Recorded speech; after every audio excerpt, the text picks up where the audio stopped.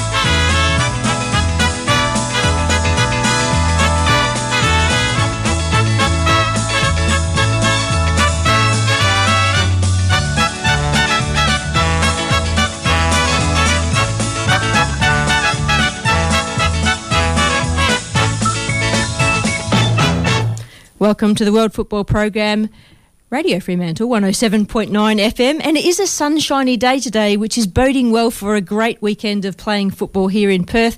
Good morning, everybody who's listening in, and my guests in the studio, Hugh and Becky. Good morning, Hugh. Good morning, Penny. Morning, Becky. Good morning. We've got Becky Petrosky, Glenn.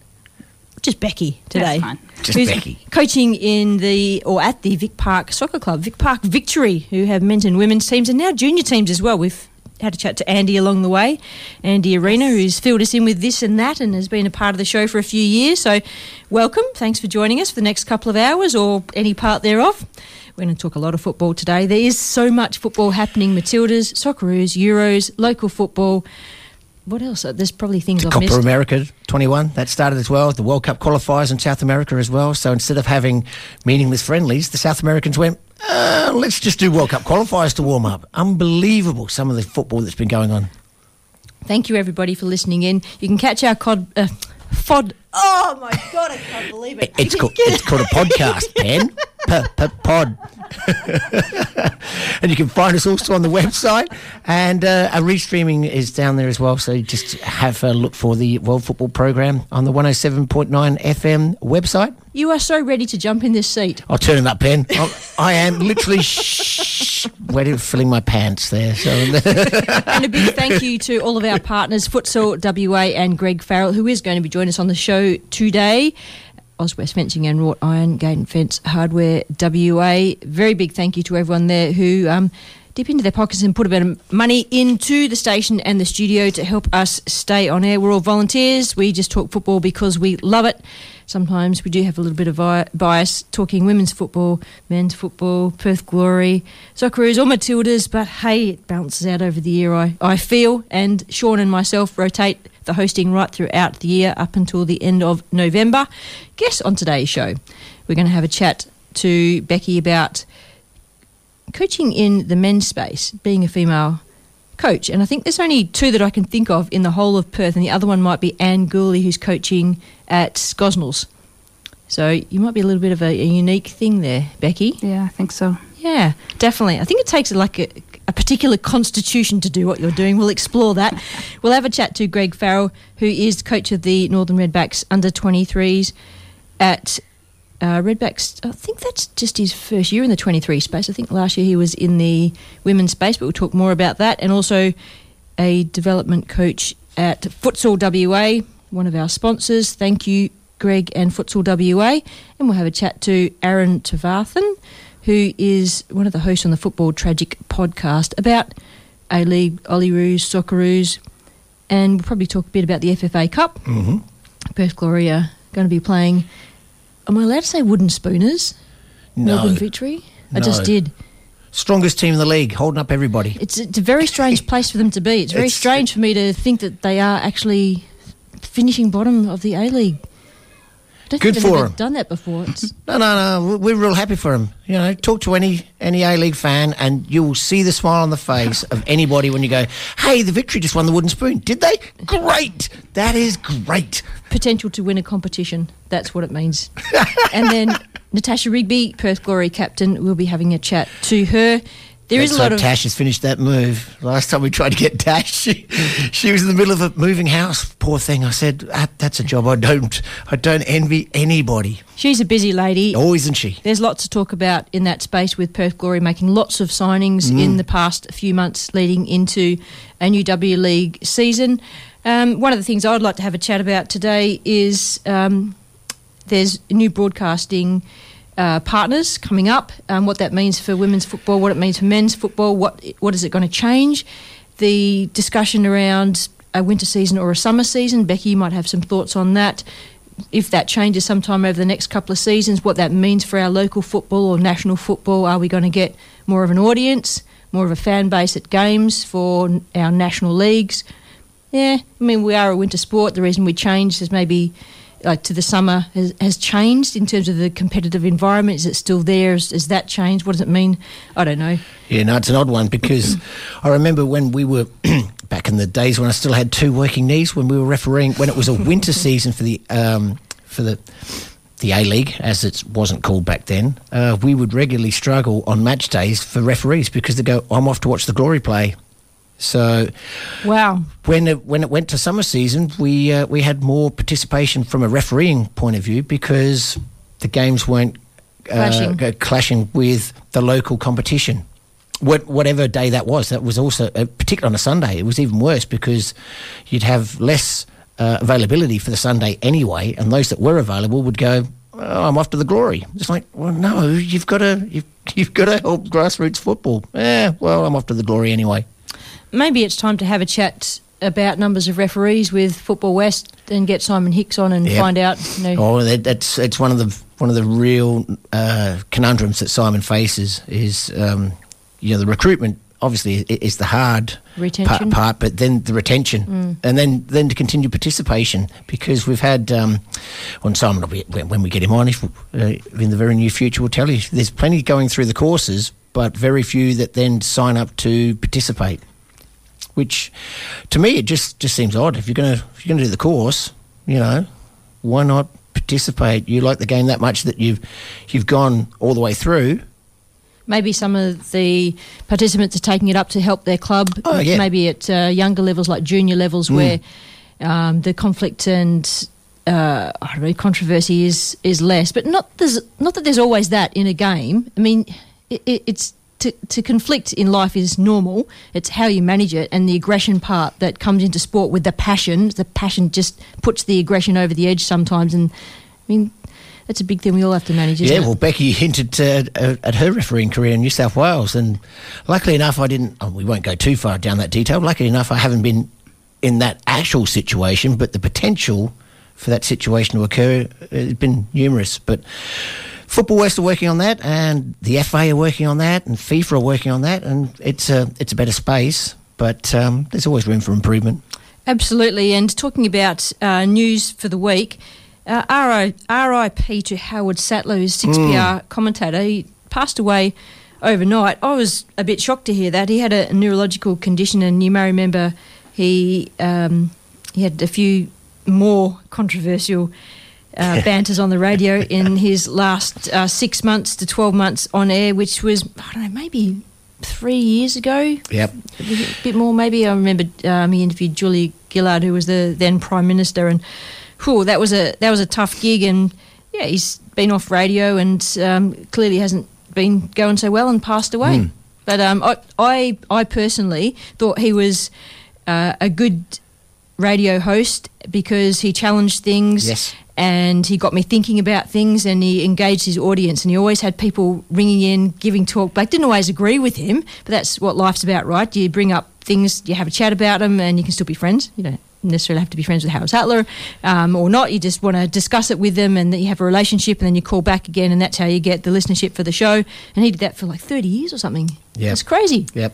So our thoughts and prayers are with Howard's family, his friends, and those that spent that journey of 30 years with him on the radio. Absolutely. And a couple of things from my end. Football West Standing Committee and zone elections are underway. Yes. So if you're interested there, be in contact with Football West. They did put a post up last week. I think that to the end of this month that you can actually inquire about that. You can get in contact with the Secretary at Football West about that, 618107000. That's the phone number, 618107000.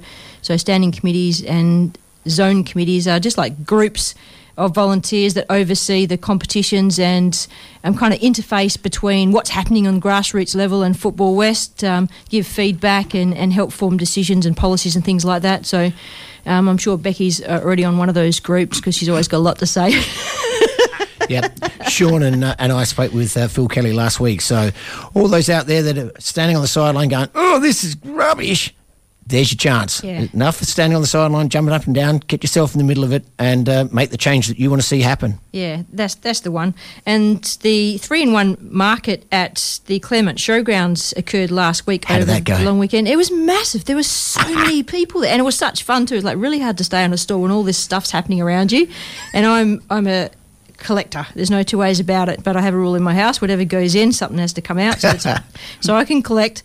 But it was all about antiques and vintage things. So the Football Hall of Fame was there, and they had a lot of memorabilia which we were displaying. So thank you everybody in the football community for all the donations over the past 18 months or so. It's been fantastic.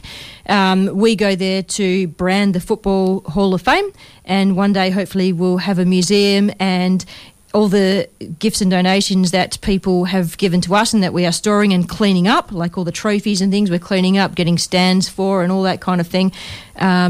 We'll display in an appropriate way, but in the meantime, it goes on the Football Hall of Fame website, and Brett does a fantastic job of getting stories and history together with Richard and Mel and putting that on the Facebook page. So that was just a kind of a drop in the ocean of getting a presence out there in the community last week. Good one. Yep. And again, Sean and I boomed that one up for you, Pen, so that's why you were under the pump. Good on you guys.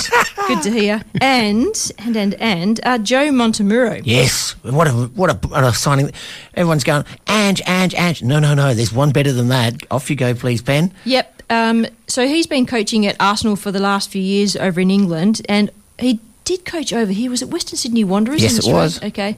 Yep. So Australia, over to England, done a great job there with Arsenal Women's in the WSL, and now he's over at Juve, and I have a little bit of a soft spot for Juve. I was over there playing football a few years back and did a tour of the stadium, and that was at the time that Del Piero was playing here in the A-League, and he's a massive icon over there for Juventus. I think he played like most of his career there, or all of his career there, something like that. Well, his junior career was, just going to think now. No, it'll come to me. I'll be halfway home and go, oh, that's right. No, he's known as a Juventus player, that's for good. Yep. That's for sure, yeah. Yep. So, the team and we went on a tour there, and massive stadium, because football in Serie A in Italy is just incredible.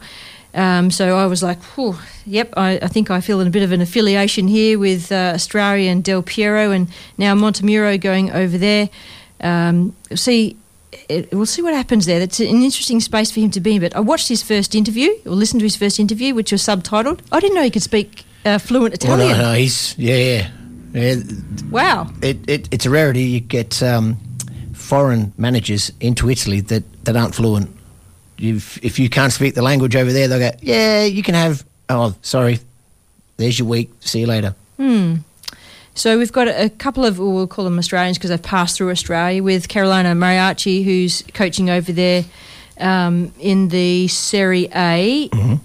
So her team was promoted from the Serie B. That's right. And Nicola Williams. And Nicola's there as well. Yep, with the Australian link. Of course, I think Nick's here in Australia. Might see if we can catch her on the radio at some point soon. That'd be a nice chat, I reckon.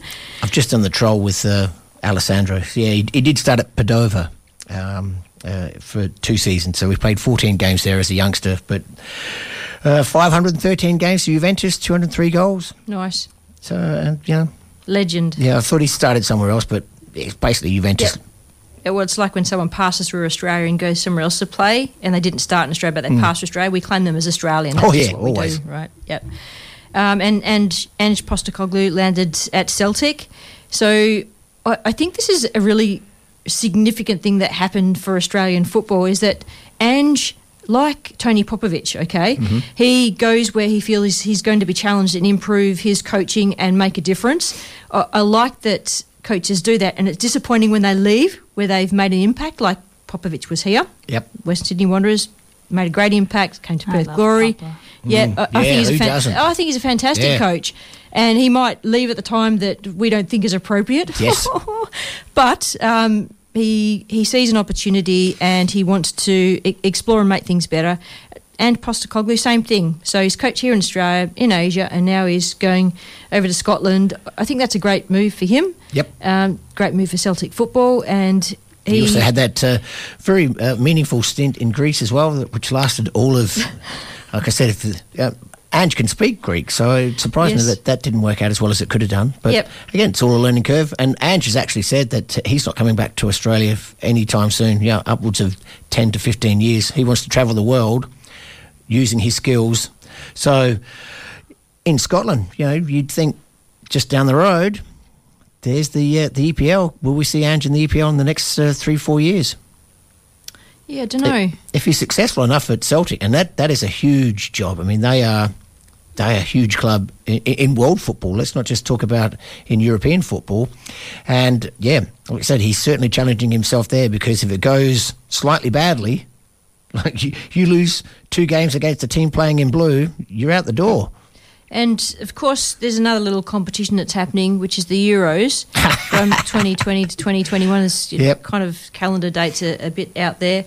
But there's competitions happening over the next nth number of weeks, with the final happening on July 11. So if you want an overload of football, I think all the games are only on Optus, aren't they? The games are on Optus, that's correct. Yep. So those that missed out last night, it was Turkey 0, Italy 3. And, of course, with this particular Euros, a lot of the major nations are going to have the home ground advantage. So Italy play all 3 of their games at the Stadio Olimpico. England will play all their games at Wembley. So France will play at the Stade de France, I think. So all these major nations have got the home ground advantage and that was going to happen anyway. But you'd like to think that if you're playing at your home national stadium, you're not losing. So a lot of sides were saying that, particularly with the England group, that Scotland should get through. But it's like, well, England are playing 3 games at Wembley. You've got Croatia in there as well. You've got the Czech Republic and Scotland. And Scotland going, no, we can get out of that group. It's like, is it really 22 years since Scotland have played in the Euros? Well, I was listening to a podcast on the way in, and block your ears, all those with Scottish descent, but according to that, and I won't name the podcast in case they're incorrect, Scotland have never progressed out of any group stage at any major tournament that they've qualified for. Ooh, Dave Kindness, are you listening? I'm checking my phone. Dave will let me know. Now. But, I mean, if we go back to 74, they didn't get out the group at 74, they didn't get out the group at 78, they didn't get out the group at 82. That 86, I don't think they qualified. There's not 90, they didn't qualify. Clearly. So, yeah, and that includes the Euros as well. But also those that are thinking, I still don't have a football fix. The Copa America is starting on Monday as well. And that, unfortunately for Australia, was the Copa America that we had our invitation accepted for. So this one is going to be back to the old school Copa America of just the South American sides. So Mexico won't be in there. Becky's USA won't be in there. Australia were going to go there with Japan. It was, a big opportunity for Australian soccer to progress against some of the world's leading nations, but unfortunately not for us this time. So you might be wondering why there's so much fantastic football being played at the moment. It's the international window, which is just cramming so much football into it. Unfortunately, with the A-League finals happening, I think June 26th, I think is the grand final, we've lost Ikonomidis to the Socceroos and Daggers, Nick D'Agostino to the Olyroos, right in that window, which is when I feel we would have used them for the last couple of games in the A-League, and Glory might have just crept up the table a little bit and maybe made the finals. But again, if you speak to the more learned commentators of the game, they were saying, well, if the A-League had kicked off a month earlier, the finals would have been finished around about this time, and all of a sudden your marquee players were available for your marquee games at the pointy end of the season. But we all know a variety of reasons why that didn't occur at the time. Yeah, and this is why we've got things to talk about, isn't it? So, Becky, out of all that conversation, you've stayed really quiet, but there's got to be something in there that's taken your fancy and that you'll be chatting with your lads on Sunday about, other than just winning that game that you've gone there to play. The Canonball World Cup qualifiers, did you capture the Costa Rica-USA friendly? Papa. Oh. Papa. What is it that you like about Tony Popovich? I just love Tony Popovich. Like his coaching style? I like his coaching style, and he could be my boyfriend. Whoa, okay, and there you have it. My husband knows, it's okay. Well, we've talked a lot about what's happening in the news this week. We'll go to a break and come back and chat more football. Thank you, everyone, for listening into the World Football Program. Hold on tight, get your cup of tea, and see you in a moment. 107.9 FM, your local station. 107.9 FM.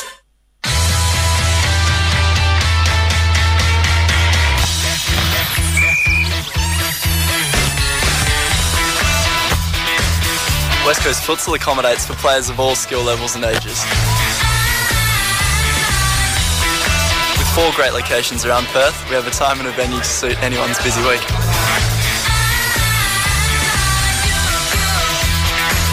From social men's, women's or mixed games to A-grade competition, we've got you covered. Games are played night and day, indoor and outdoor, all year round.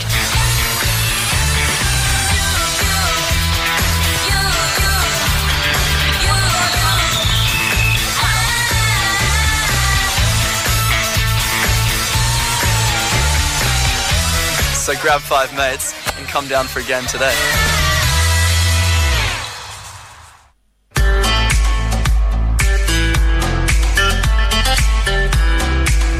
Gate and Fence Hardware WA is your hardware shop online. Find all the parts you need to fix, make and secure your gates and fences. Friendly staff and family offer advice to help your project along, or order in your special part. Gate and Fence Hardware WA.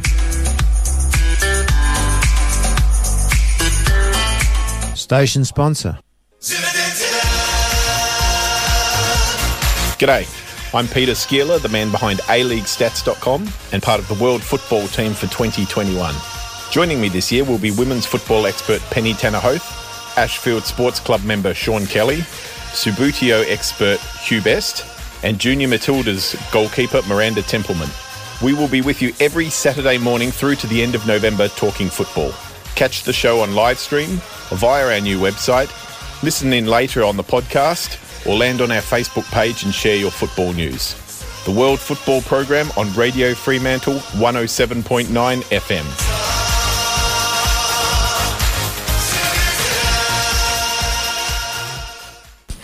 The team is back. Penny, Becky and Hugh in the studio with you, talking football up until midday and landing in the local football space, of which there's always plenty happening at this time of year. We've got all of the amateur leagues, junior leagues, state league, NPL, men's, women's, everything's happening over this weekend. Starting mid-morning, going right through the afternoon, and then tomorrow amateur football and junior football. So all the top-end football pretty much happens today, I think, doesn't it? So NPL, State League, Premier. Yep, so there you go. So the NPL Premier fixtures today are Inglewood versus Armidale. These are all 3 o'clock kickoffs. We've got Perth Glory versus Perth, so the Perth Derby. Or at least I'm sure Perth Italia will get a trophy for that one. There's plenty of room anyway. We've got Rockingham City versus Bayswater City. We have Sorrento versus Coburn. Balcatta will play Floreat. That's always a cracker of a game. So if you're a bit unsure which one to go to, that'd be my choice. And then we've got ECU Joondalup versus Quellup, Croatia. As I say, they're all 3 o'clock kickoffs today. Floreat sitting on top of the table and celebrating 70 years this year. Yeah. Good job, Floreat. Yep. And then State League Division 1. After 9 matches, or this is round 10, I think. Stirling Macedonia, Stirling Lions. Stirling Lions, that's it. Sitting on top of the table over Western Knights, Quinns and Joondalup. And then in State League Division 2 is Dianella White Eagles over Kingsley, Wanneroo, Curtin and Mum FC. I had to say the top 5 there so I could mention Mum FC in there. Yeah, we normally just do the top 4, but every now and again. And then moving over into amateur football, of course, this is where... Well, I'm going to go amateur as in non-professional, okay, Becky, so forgive the difference in the wording there. But talk us through your profile and your team so our listeners have a little bit of an understanding of where Vic Park and your position sits. Well, as far as Sunday League amateur football goes, there's an actual amateur league, which consists of firsts and reserves, and then there is a metropolitan Sunday League, which is split into North and South divisions. And Vic Park has teams in the Metro South, Div 1, 2, and 3. And do you coach all of those teams? Yes. How do you actually physically do that? I'm well medicated. So they don't have reserve teams, so they'll be playing in different locations. Yes. So I'm sure with Football West you've tried to negotiate them all playing at the same place, but I bet that hasn't happened. It's not so easy that way because there are clubs that won't have teams in 1, 2, and 3. They may only have Prem and 2, or 1 and 3, or just in 3. So you select good captains and team managers, and days that you can't make it to all 3, you set them on their way, give them instructions, and how many times in a season does all 3 teams play at the same place? We will be this weekend at home. Okay.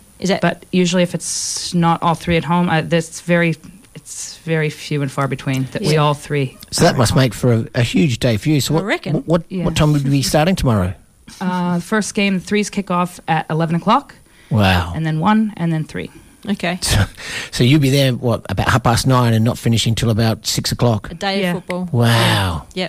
And this kind of environment is where we talk about having the club atmosphere, having the club rooms, not just a change room, but club rooms where you can go and have a coffee and a meal, and in between games, people come and watch. They can overlap to the games. You can have a little bit of income and revenue, create a bit of club atmosphere, have a landing space. Yeah, and we have a good canteen and good canteen managers at Harold Rossiter at our home ground. So I bet that doesn't happen at all the grounds you go to, though. No, there's some where there's nothing open. There might be a change room, but again, it's like, okay, guys, here I'm coming in the change room. Here I am. Like, shower in the back, keep the naked in the back. Yeah, no, I was surprised when we were talking off air that you were saying that part of the regulations was you just need a rectangle space. Yeah, it was and anything else? No, for Metro, really. They recommend you have a canteen with hot and cold beverages and snacks, but that's not really enforced. Or do you know what? I suppose when I think of it, if you have a space to play football and you've got the equipment to set it up and you've got a ball, that's what you want to be there for, right? Like jumpers for goalpost. And someone to referee the game, and it might be someone on the sideline if the official referee doesn't turn up. But at the minimum, that's what you want. You want to be able to play your game. The higher the level you go, you want that to be more organised, of course. So you do want the change rooms, and you want the referee to be there so you can be concentrating on your team. Yeah, it's still nice though. I mean, if you're playing, this is still association football, so you're still paying fees and becoming part of a club and part of a team. So yeah, there's a certain expectation, but the expectation isn't always that high at this level, and that it's sometimes disheartening and frustrating because you are still paying to be part of association football. Do you coach 3 teams who train together on each training night? Yes. Okay, so you'd have a group of 50 or 60? Yeah, there's some, like we've got FIFOs and stuff that don't always show up, and sometimes the 3s, they are really recreational. So they will be there just for Sunday games. Half the time they don't really come to training. That's their that's their team. They understand that. They know that. But yeah, there's with the 3 teams that I have, the skill level is, I've got guys that have come back from the higher leagues, the amateur prems, that have come back. They all want to play together. They all just want that community identity for their football team now. They don't need the pressure. They don't need the push to go trying to make it up to state league or anything like that. They're at that level that they want to just play together and enjoy their football again. But how do you separate that with you being the coach or did you say coach or manager? Coach. I say coach. Coach, Yeah, yes. So, well, hang on, me first. You go for so it. you've got 3 teams you have to coach. You'd have the same philosophy across all 3 teams? for the most part, but I will set up, if you want to call them lesson plans, training plans, I set up different training plans with different expectations for each group. And you will separate them out and so that they're not being challenged beyond their expectations or they're not being smashed by the meatheads. Yes, Yeah. There you go, guys. And you know who she's talking about. Yeah, they know. Cool. And then you have assistant coaches or you have the team captains that step in and help. Yeah, they will. And I do have another coach, but he's right now been called away with work duties. So that's just we're in a holding pattern waiting for him to be done. You actually, you appear quite relaxed about the fact that you are the coach of 3 teams. To me, that seems quite a big responsibility on training day and on match day to be able to manage the difference in the skill level and then who's there and who's not there on a Sunday. Yeah, well, I've been coaching. We've had 2 teams at Vic Park for the last 5 years. So we did have a trial at 3 teams at one point, but that was, I was not ready for that and didn't have any kind of assistant lined up or ready. So that was a flop. But for the most part, I've been doing it a while now. I kind of have little systems in place that help me along, and the guys, they kind of understand, and for the most part they realize that they've come to a club with one coach, me, and if we're not going to all stick together and help each other as a club and as a squad, it's not going to be successful. Yep. How's player retention? It's generally in football it sits at about, I don't say, somewhere between 30 and 35%, I would say, generally. As in turnover, that. I think we've been pretty lucky at Vic Park. As I was saying before, last year I handed out a couple of awards for 100 matches played at the club. And the men's program itself, this is only the 6th year. So if you consider these guys have played over 100 matches with, 20 rounds maybe per season, they've been playing, some of these guys were playing 2 games a Sunday, so in whatever, the 2 different divisions that we had. So you can clock up a few matches in a season. But it's still a hard ask if you've only got 20 in a Sunday. Yep. And you figure, too, like you've got work, people are going to have sickness, injuries. And some of these guys, one was a former keeper and, broke his arm. 2 plates, 12 screws. Oh, so he still made over 100 matches. Like, that's, we've commitment. Yeah, commitment, and we've got a pretty good retention rate. So, as I do, while the conversation's going on, I was listening, but I'm on your Facebook page. So, can you talk us through the Play a Better game that is at Vic Park? I think that slogan kind of, the way I always see it come up is that the club itself was started with women's teams and by an ex-AFL footy player. Right. So this was the better football we got into. We knew that. That's how I always read it. So, and we do. We play, and this club it's a family, and that's one of those things. Once you're Vic Park, you're always Vic Park. We've got players that have come back to us after, stints at higher levels. We've got players that still keep in touch over in Africa. We're a family. So, the New Jerseys, how are they looking? Yeah, they're pretty good. They're pretty good? Yeah, the orange ones. Yeah, they're pretty good. It's been a little too long to get them, but yeah. I have to say that Vic Park have some pretty nice jerseys year after year. Well, we've got some in-house graphic designers, so Yes. that helps. It does help. In fact, Andy's wife, Rachel Pepper. Rachel Yep, Pepper. Pep. Yeah. Yeah, she's going to play on my Masters team in the Australian Masters Yeah, coming and up in we've- October. We get some nice training equipment printed up too from some of the girls that Promotic decal and printing. So good. Yeah, give him a plug. Why not? Yeah, so I'm interested going back to the Tony Popovich Love fest. Yeah, thank you. Yeah. So you talk us through your coaching philosophy. And have you ever coached females, by the way? Yes. Okay. Yeah. When I started with high school girl. Well, didn't start with high school girls, but I coached high school girls in the U.S. That's when I started getting gray. Funny. That's not a lie. Okay. So then I know you come to Australia, so that was in the collegiate system back in the US? No, it's just high school. Okay. High school system. Gotcha. And when I came to Australia, I played over in New South Wales, out in Newcastle, for Adamstown for a few years. And then when my husband got his job, sent him over here to Perth, came over and had every expectation I was going to find an over 35s team, because I was ready to play some Masters and slow down and not. And what did I do? I went and joined Beckenham and chased 18-year-olds around for a year and went, what the hell am I doing? I'm an old bird right now. What am I doing? And then moved on to Vic Park for a little, like I don't want to say change? a change, but a slower, so I didn't have to push. I didn't have to push to that.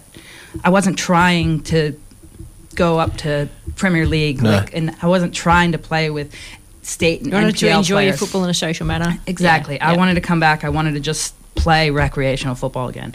And then my body said, you're not playing any football anymore.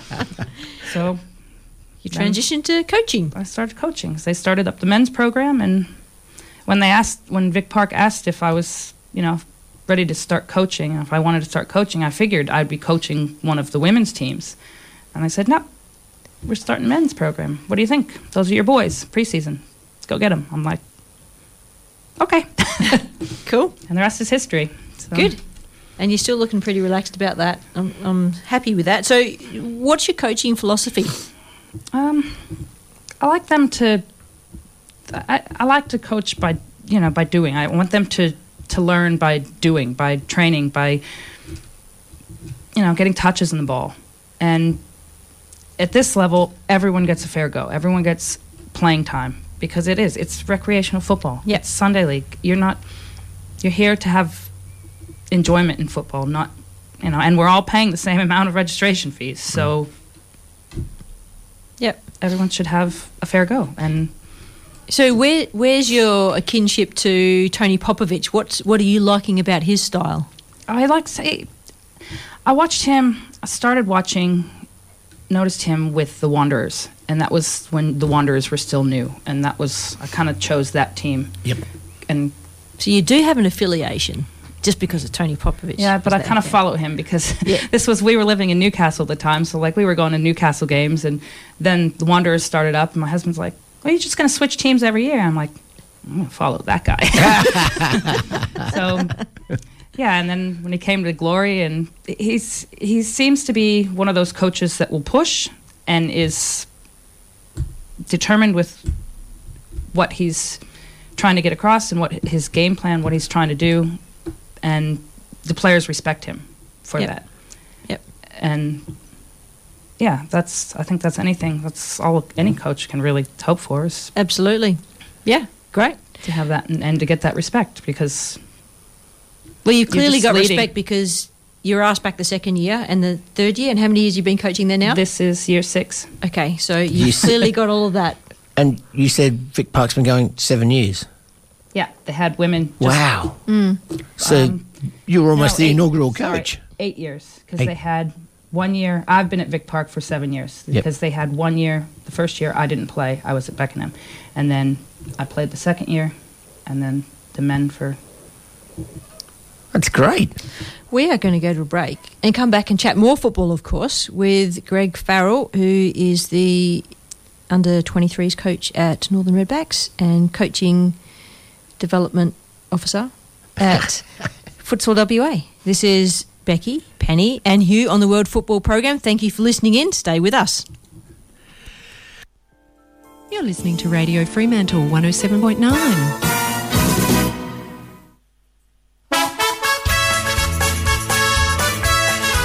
Hi, I'm Penny Tanner-Hoth. It's season 34 for the World Football Program on Radio Fremantle. We are the longest running football show in Australia, morphed from a sports program way back in 1987. The hosts and voices may have changed, but the content filled with passion, news, characters and history has not. The World Football team are all volunteers and we appreciate you listening in. 2021 brings a new look with a new logo, website and podcast. Thanks for sharing the journey with us on Radio Fremantle. If you like us, become a member of the station. Find a membership form on our new website, the World Football Program.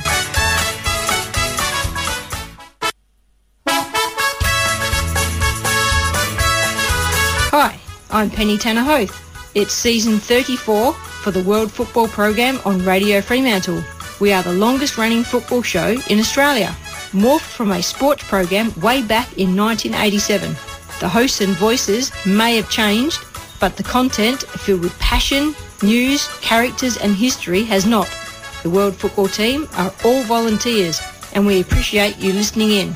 2021 brings a new look with a new logo, website and podcast. Thanks for sharing the journey with us on Radio Fremantle. If you like us, become a member of the station. Find a membership form on our new website, the World Football Program. Welcome back to the World Football Program. Penny, Becky and Hugh in the studio, and on the line we've got Greg Farrell. Good morning, Greg. Hello, Greg. Greg, are you there? Damn it. Okay, I've lost Greg. No Hugh, worries. maybe women's NPL fixtures while I get Greg on the line. Oh, I'd actually...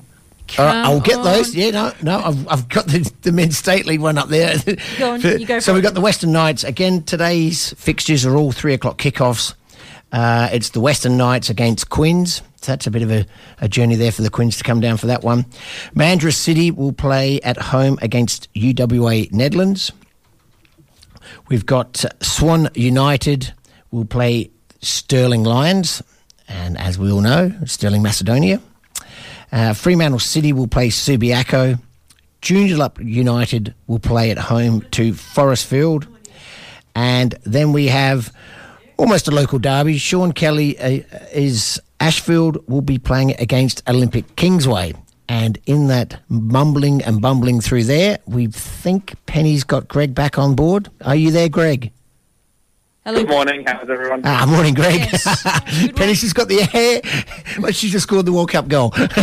Oh, good. Thanks for joining us, Greg. I don't know what just happened with Telstra just then. Yeah, thank you for that. Nothing at all to do with this professional end, okay? So we've got Becky Petrowski in the studio here. We've been talking about her love affair with Tony Popovich and his coaching style. But also there's been a lot of things happening in football this week, none of which, the least of which, of course, is the international window. What's happening from your end that's exciting you in football this week, Greg? Well, seeing the Matildas and the Socceroos back on TV is obviously a very big one. The European Championships in football are also probably going to be keeping everyone up late at night over the next month or so. Yep. And there's also finals from a lot of the futsal leagues in Europe, which have been keeping me up late at night over the last week or two as well. Yep, that's good. And are they to do with the international window as well? A lot of it's the international cup competitions, and then similar to the European Championships and the Champions League sort of thing. So best of the best. Yes, definitely. And you're starting to see transfers. Well, I mean, you'll start to see transfers happening in the next couple of weeks, I guess. Transfers as in players getting exchanged? Club transfers. Okay, gotcha. Yep. All right. So where can we see this? Direct our listeners to places where they can see top futsal. Well, the Spanish Futsal League is the best one in the world. So it's called the LNFS. Their men's and their women's leagues are both the best leagues in the world. There's plenty of Instagram and Facebook posts all the time from them. If you just look up LNFS I think it's .sport.eu.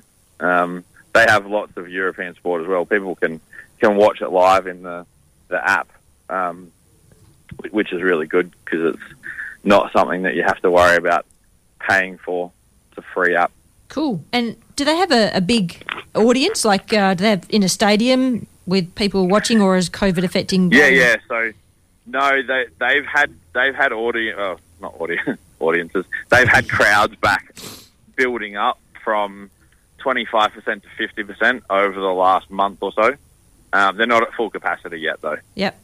Yeah, fair enough, but they're building back up to it. And what kind of crowds could they get? Like, I have no idea what a futsal stadium would look like.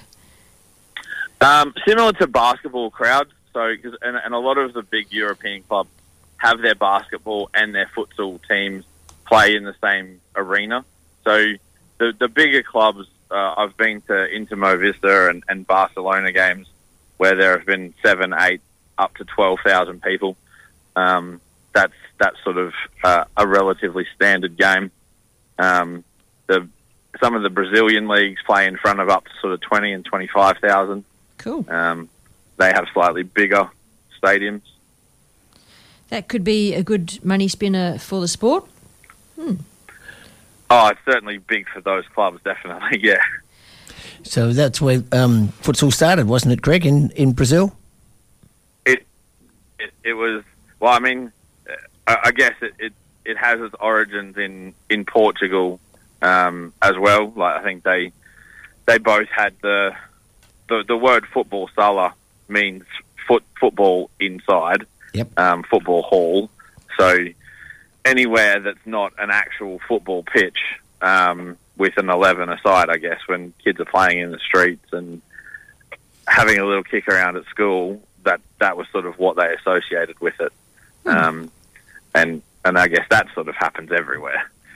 So it's interesting. I did do what you just asked me to. I've jumped on the website there, and like most people would think that Barcelona or Real Madrid would be a powerhouse of soccer or football. Any kind of football, really? Any kind of football. But Inter Movistar have got 14 futsal titles. I mean, that's incredible. Who's that? Inter Movistar. Yeah, so Inter Movistar is... That's very romantic. Oh, I'm pronouncing it the Australian way. Sorry, Greg. Yeah, no, you'll find it. They've been one of the top futsal clubs in the world for the last 20 or 30 years. And the actual team is Inter, but Movistar is the television broadcast you were way off, brand that they're sponsored by. No, I've always got it. So, I mean, Movistar sponsor a great deal of sporting teams in a variety of different sports as well. So I've always called it Movistar, but that's my Australian accent coming through really badly. Yeah. No, but they're one of the best sides. Like Barcelona, Real Madrid don't actually have a futsal side. Yeah. Atletico Madrid had a women's futsal team, but they've never had a men's. But they sort of gave up on that a little while ago. But a lot of the big clubs are now, especially in Germany, are starting to look at it as well. Their futsal league is starting to take off really well. Does it equal big money, like pay transfers and wages? And you said that some of the crowds are getting up to 20 to 25,000. I assume if that happens on a regular basis, that's a regular income that would then create merchandising, global branding, streaming, and all those kind of things that you start to, a club would go, well, we want to add that to our brand. Let's think about futsal. Yeah, and that is, I would suggest that's a big part of what, with some of the clubs, it's a big consideration is how to market to different audiences and bring in variety to their club. And even now with Australian clubs, there are quite a few of the NPL clubs back home in Queensland who are starting to invest in futsal for their juniors, and then starting to put senior teams into the futsal competition, just as I guess a point of difference, something to give kids opportunities that they wouldn't necessarily have, but also keep some of their senior players engaged across the summer and active and doing other things. And how is futsal in WA here with name change, rebranding, etc.? Yeah, going really well. We are lucky in WA. We have a very strong group of futsal players, and we've been playing futsal all year round for the last 5 or 6 years, which is very rare. It doesn't happen. In Queensland, they have a couple of leagues which have tried across the years, but New South Wales and Victoria, there's a couple of independent competitions that do run all year round, but they play in very small courts in sort of rec centres that are meant just for either, I guess, children-sized courts or youth-sized courts. They don't actually play proper international-sized futsal because the big court is a vastly different sport almost in itself from playing on a basketball-sized court, which is 30 by 15. The international-sized court can be up to 45 by 25, and it makes a huge difference when you're playing 5v5 on that size field. Do you have a crossover in winter between your club, Northern Redbacks, and futsal? Like, do you start putting a few sessions with futsal in when the weather's a bit horrible and it looks like you can't train because of lightning and whatever? Do you add futsal in at a local centre or one of your futsal centres? We have, yeah. So I think it was not last year, the year before. There was a particularly heavy several weeks of rain and whatever, and I think 2 or 3 weeks in a row we had the girls come down and just do a futsal session. So it was lots and lots of movement, lots of high intensity play, and it meant that they were dry and they were a little bit warmer, and vast difference to what was going on outside. Just moving across into one of your other hats, of course, NPL 23s coaching. Is this your first season as the NPL 23s coach there at Redbacks?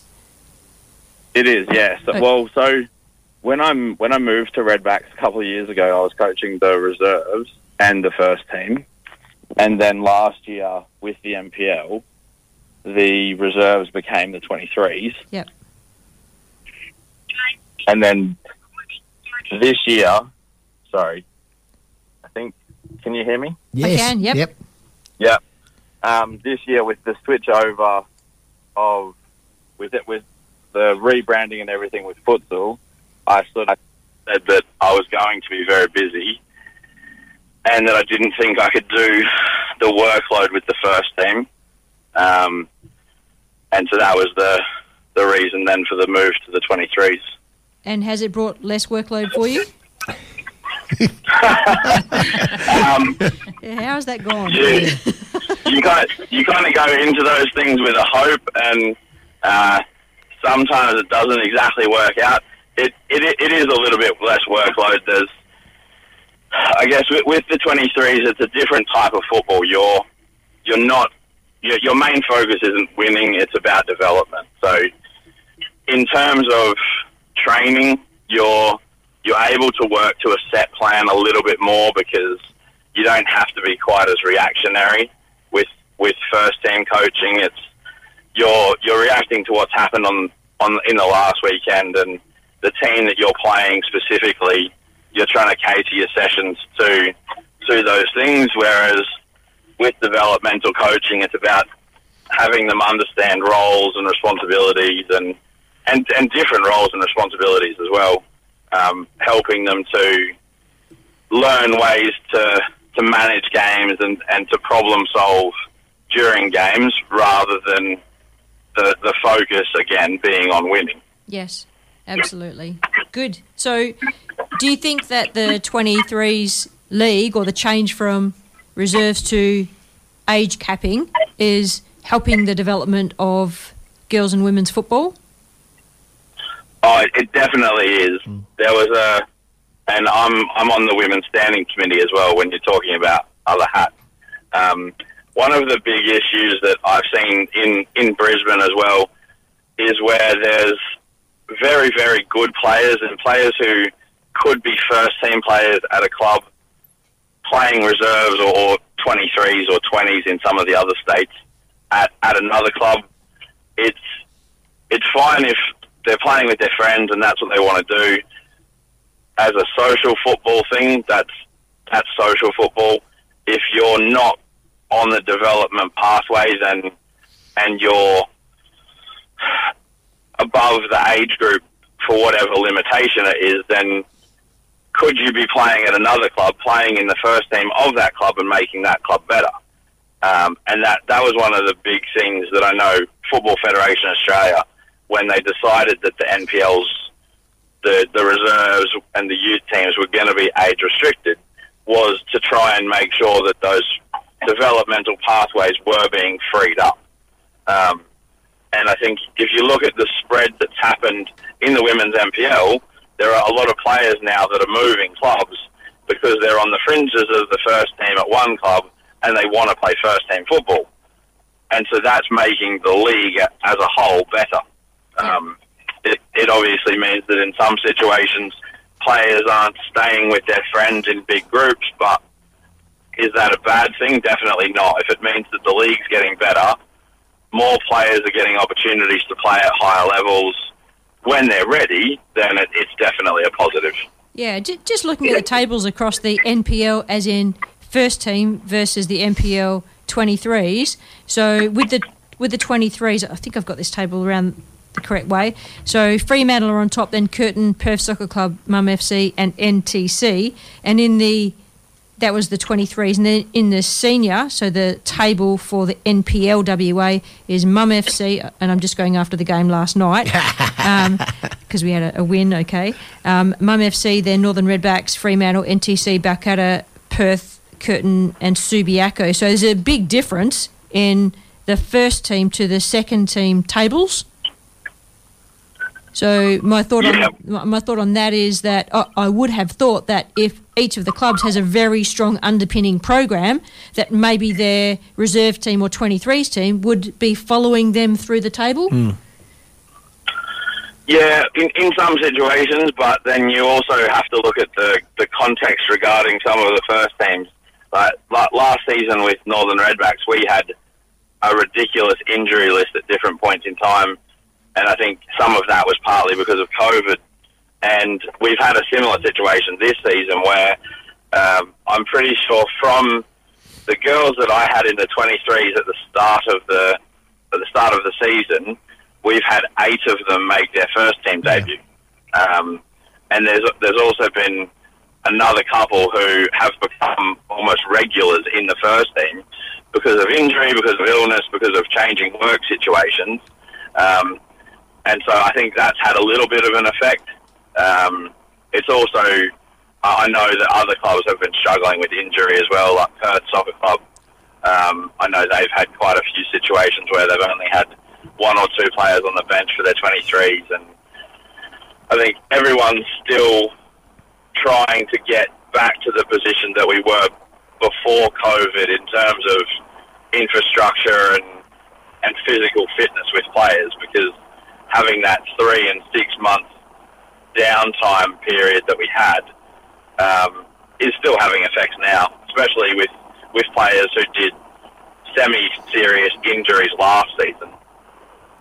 Yeah, Gemma Crane springs to mind, actually. She was playing for Fremantle, I think was it the early part of last year, and she got injured. Yeah. And then, where did she turn up playing? Perth Soccer Club, I think she's playing for now. Yeah, well, she got injured playing for the Glory, but that's it. Yeah. Like there's lots of players who, I mean, Caitlin Douglas has hurt her knee playing for Perth Soccer Club. But there's been 3 or 4 players each year in the last 2 years have done ACLs or other serious injuries, and I mean it happens every year, but it seems to me that there's been quite a few more injuries in the last couple of seasons than we would normally expect. And So, Greg, it's a good recommendation, and kudos to you that you've got 8 players from your 23s now into the first team. Where do you make up the numbers for those players that leave the 23s? Where are you getting that talent pool from to fill that void?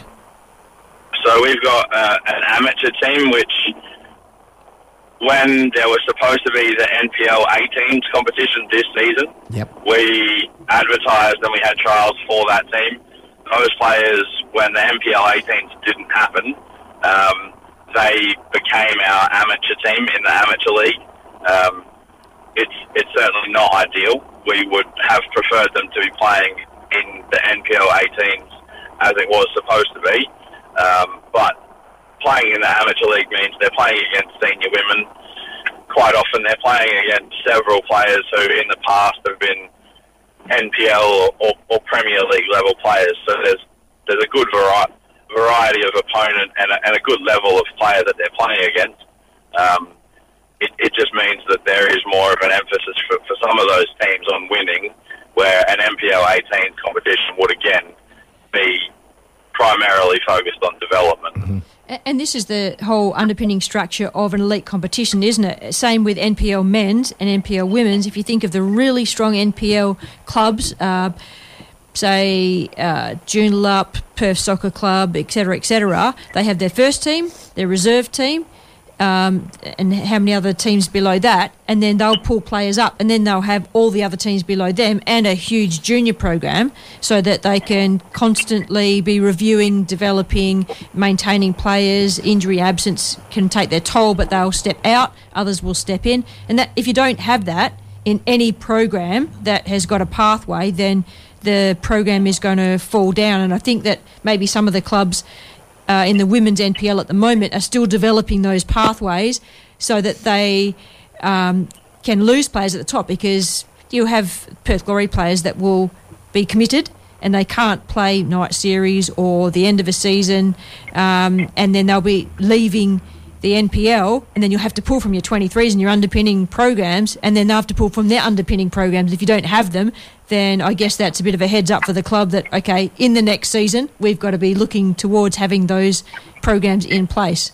So, and that's why we made a big push with the Women's Standing Committee for Football West to mandate that clubs had juniors. It hasn't happened properly yet because clubs aren't forced to have under 14s, under 16s, which they should. And it should even be down to under 12s and then under 10s and mini roos. If clubs aren't contributing to the development of football at this level, they're not winning the W League, they're not winning the Champions League, then they're not contributing to the development of the game. Yes. Now, if your first team is winning every single season, brilliant. What have you actually contributed to football in Australia? Very, very little. So that's a big part of the reason why that development pathway is important, because then everyone is doing some of the work, and hopefully the next Sam Kerr or the next Elise Kellen Knight doesn't slip through the net and end up playing AFL. Yeah, legacy, definitely. Now, before we let you go, the cup rounds in all competitions are progressing. Women's Metro Cup quarterfinals are coming up. Women's State Cup round 3 is... Hang on. It'll be the quarterfinals. I think it's quarterfinals? Yep, yeah, I think so. Yep, I always get confused with the rounds and whatever.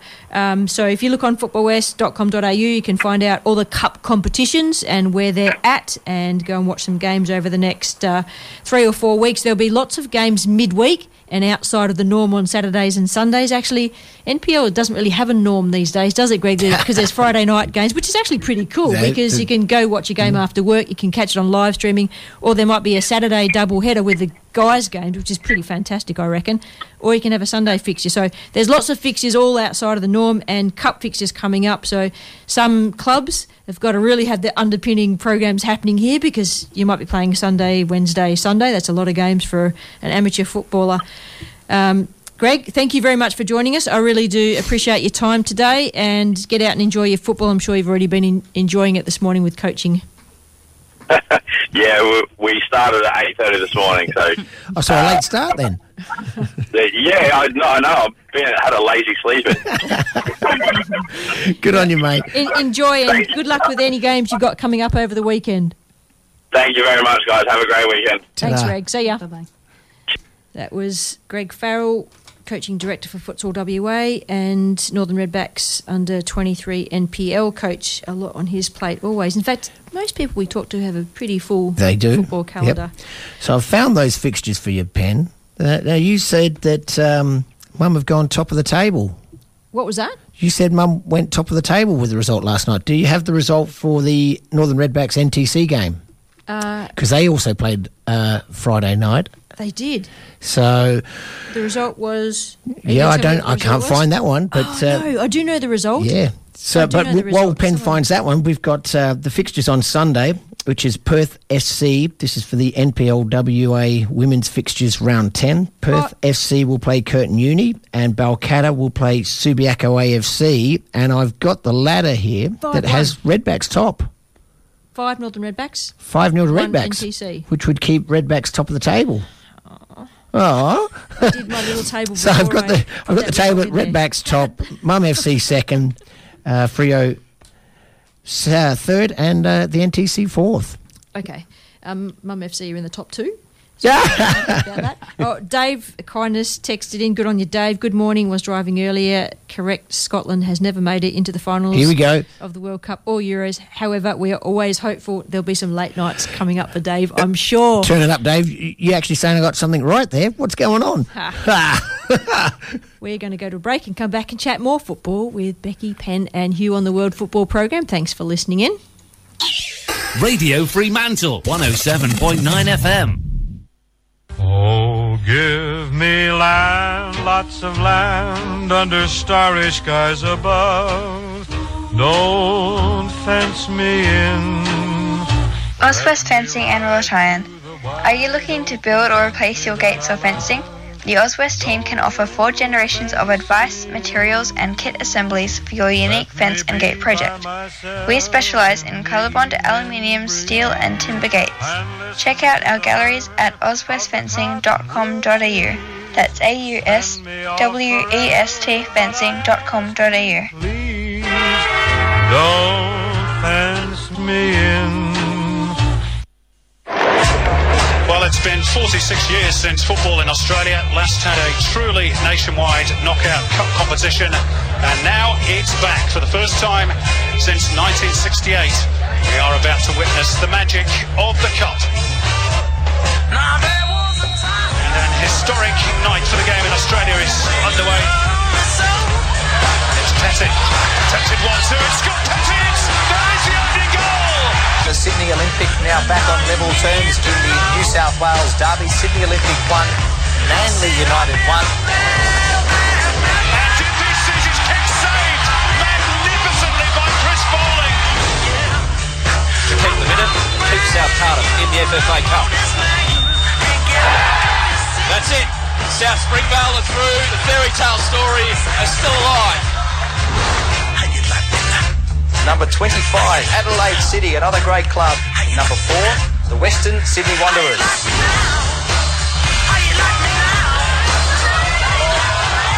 Here's a chance. Oh, what a finish! What a finish! It's been a very entertaining game. Good credit to these players, and there it is. It is all over.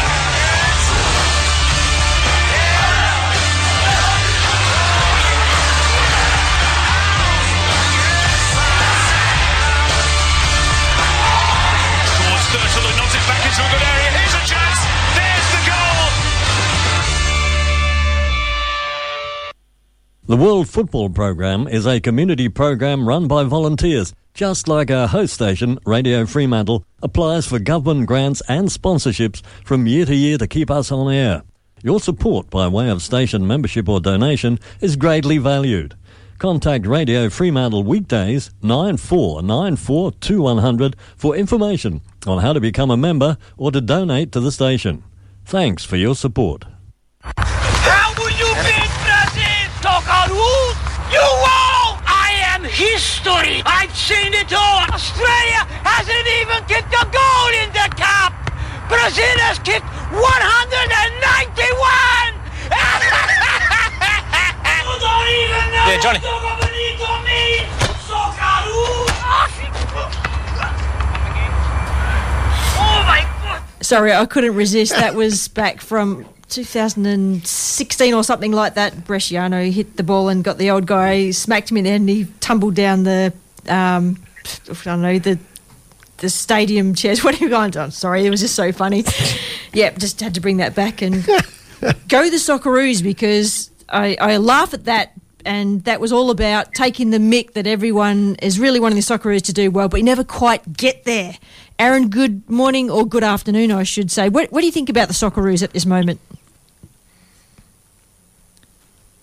Aaron, please be there. Aaron, are you there? Yeah. Oh, there we go. Hang on, what's happened to the volume in this damn thing?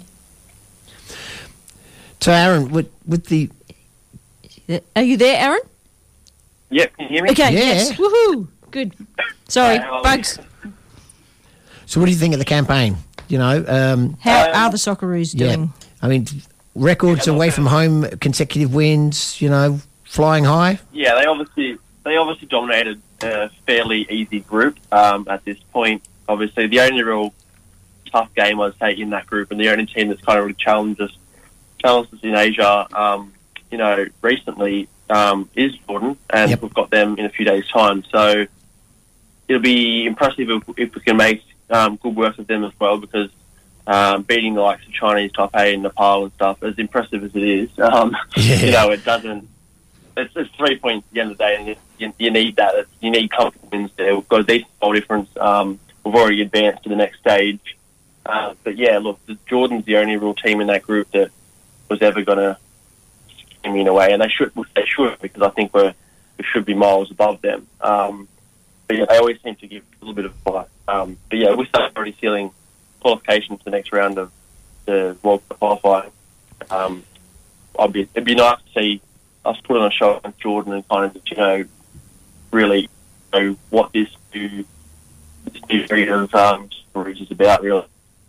Aaron, your phone's breaking up a little bit there. If we lose you, I will ring you back, okay? But what I will ask, Aaron, I mean, one of the reasons that Australia, way back when, decided to jump out of Oceania and into the Asian Football Confederation was to stop playing what most people believe to be meaningless games against opponents, no disrespect to those that we played recently or in history, Meaningless. against, Less opponents competitive. that would be less competitive. Thank you, Penny. Yep. And we seem to find ourselves back in the same situation. Now, I was talking to a few aficionados of the game. They're going, oh, no, England, they're always in a tough group. I say, well, hang on a minute. You can get a side like Gibraltar, who, if they win or get results out of, 8 games, can play in the World Cup. Australia have to play the best part of 24 games to get to the World Cup. Are we still in that same situation of playing supposedly meaningless game? Well, they're not meaningless, obviously, because it's a step on the road to the World Cup. But the majority of our games against less competitive sides before we get to the meat of the competition. Sorry, I went around that the long way, but... I agree with you on that, and taking us out of the Oceania group was exactly for that, so that we could play against more competitive teams and develop our own national program. Yeah.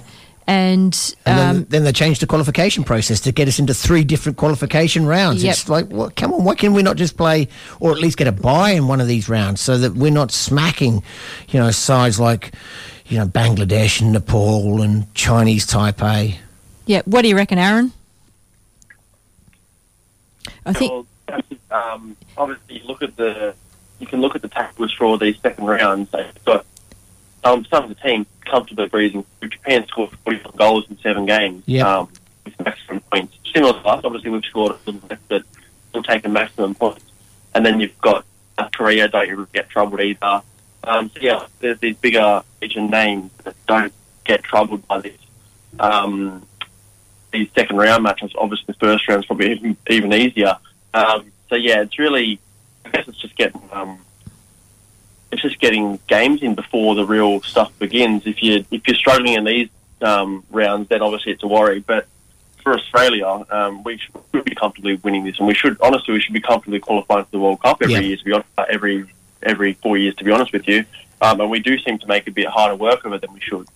So with the some of the arguments we've had recently with the Socceroos in camp for the World Cup qualifiers, and we've got the under-23s in camp for the Olympics coming up, would it have not have been a little bit more advantageous to have some of these emerging under-23 players, I don't know about giving them easy caps, but making their debut at a higher level against, as Penny says, a less competitive side, so we can see how they play in, the pressure of a qualification game, and would also allow those players to have the match hardness that they need coming up for this very tough Olympic group of games. I mean, we've got Argentina, Spain and Egypt. I mean, you look at those three teams, and I honestly think we're in for a bit of pain there at the Olympics. Penn's giggling, but, I mean, you come up against the Argentinian 23s and you think, oh, gee whiz, that's not good. Then you come up against the Spain under 23s and go, oh, my goodness, we need a result.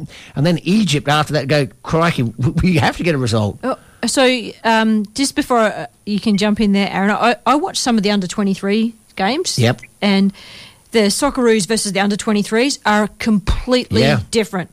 So I'm thinking our under 23s got beaten by Romania, I think it was 1-0. They're playing Mexico, and I don't know what their other game is in the lead up to the Olympics.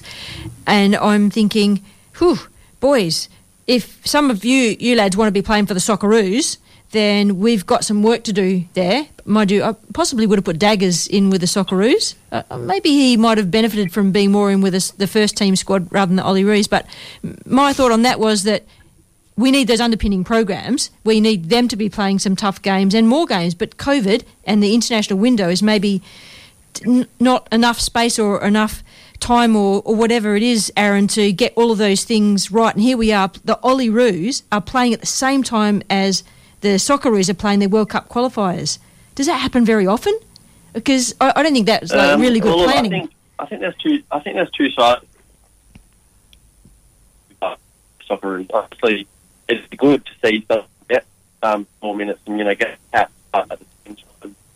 You do need to start gelling the squad together, and obviously there's quite a few players still need to be playing week in, week out, when these tournaments are going and stuff for the Socceroos. I don't think you can bring too many of them. Yeah, it's nice to see a few brought in, but then on the other side, the Socceroos the Olyroos are about playing an Olympic tournament, and that's it's every 4 years, just like World Cups, and it's a major tournament today. A lot of big names have won medals. At Argentina team, for example, they had the likes of Lionel Messi and Sergio Aguero in there in the World Cup. Their Olympic team once upon a time. So we have a lot of work to do, I think, in this country. And it'd be really nice to Australia go far in this Olympic tournament, but I think even Egypt will be a lot better than us. I saw we drew 1-1. I know down 2-1 Ireland, I believe, a couple of weeks ago. But yeah, there's some players in that squad.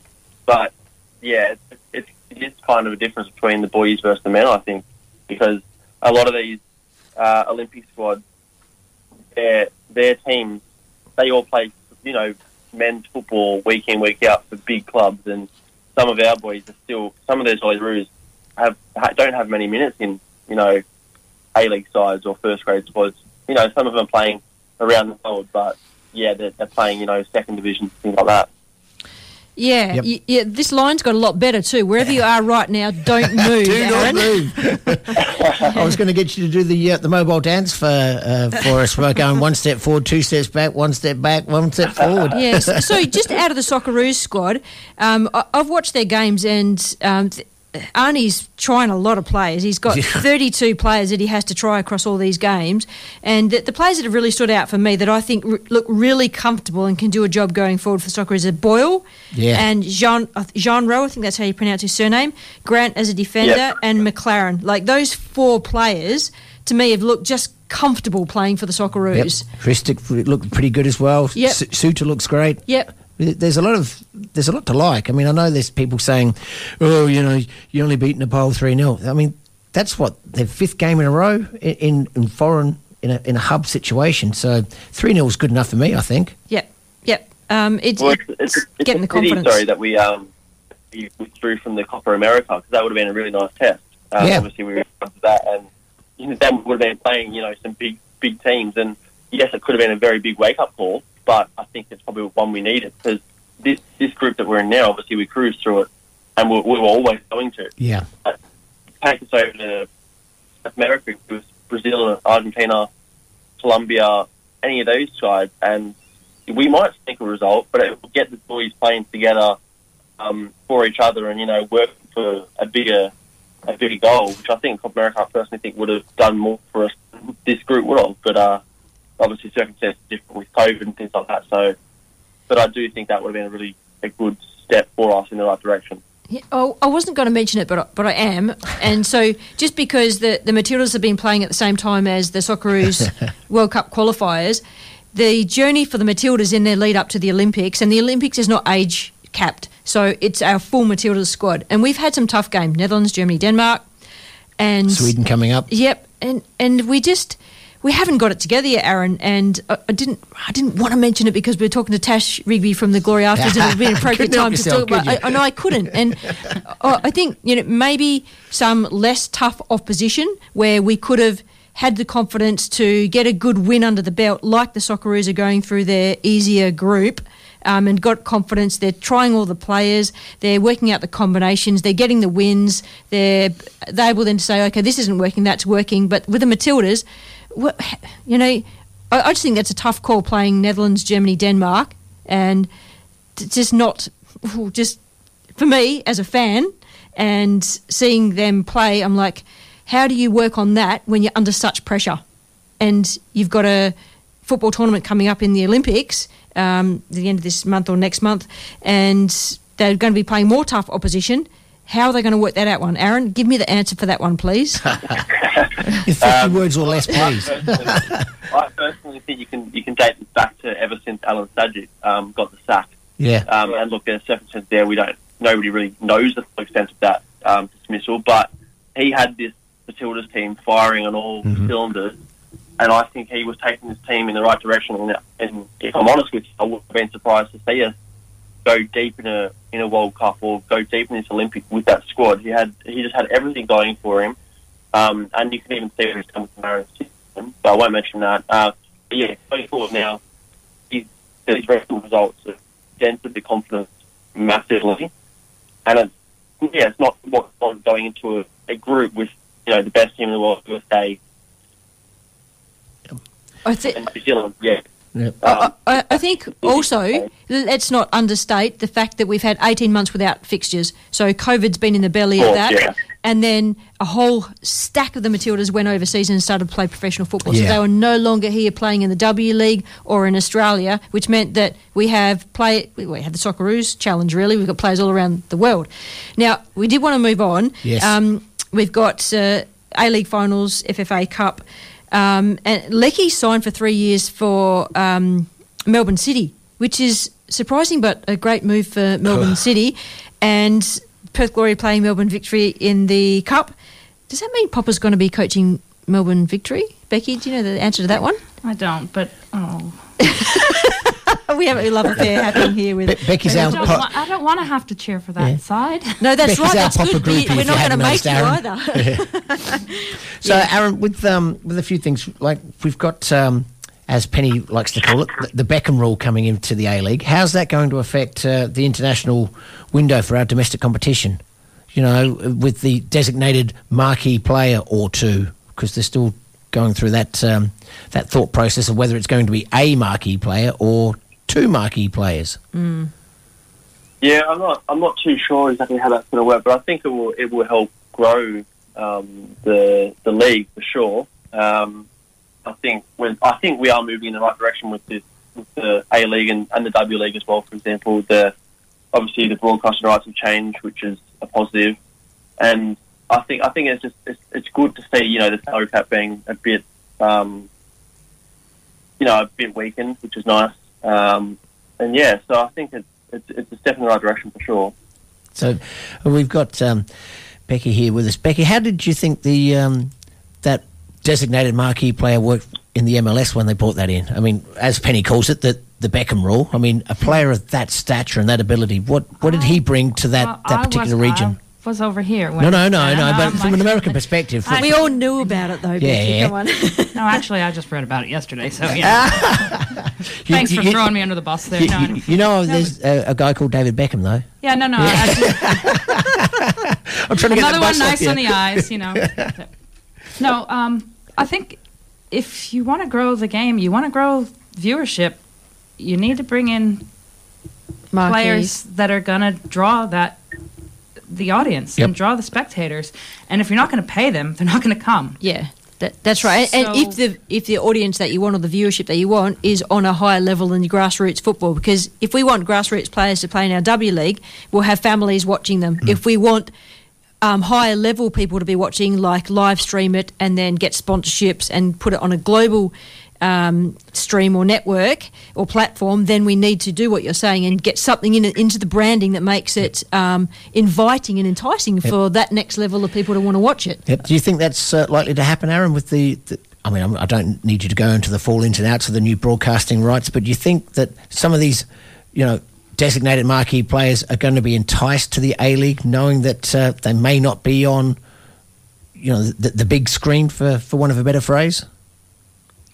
Whoa. Well, I think for the most part, players, I guess money does talk. Yep. And a lot of the time they will go where the money is at. But I've had I've read a few different articles recently about some players in the past who were likened to the A-League but never received an offer. I can name one, for example, Diego Forlan. Once upon a time, came out and said that he would have welcomed a move to the A-League, but he never received an offer.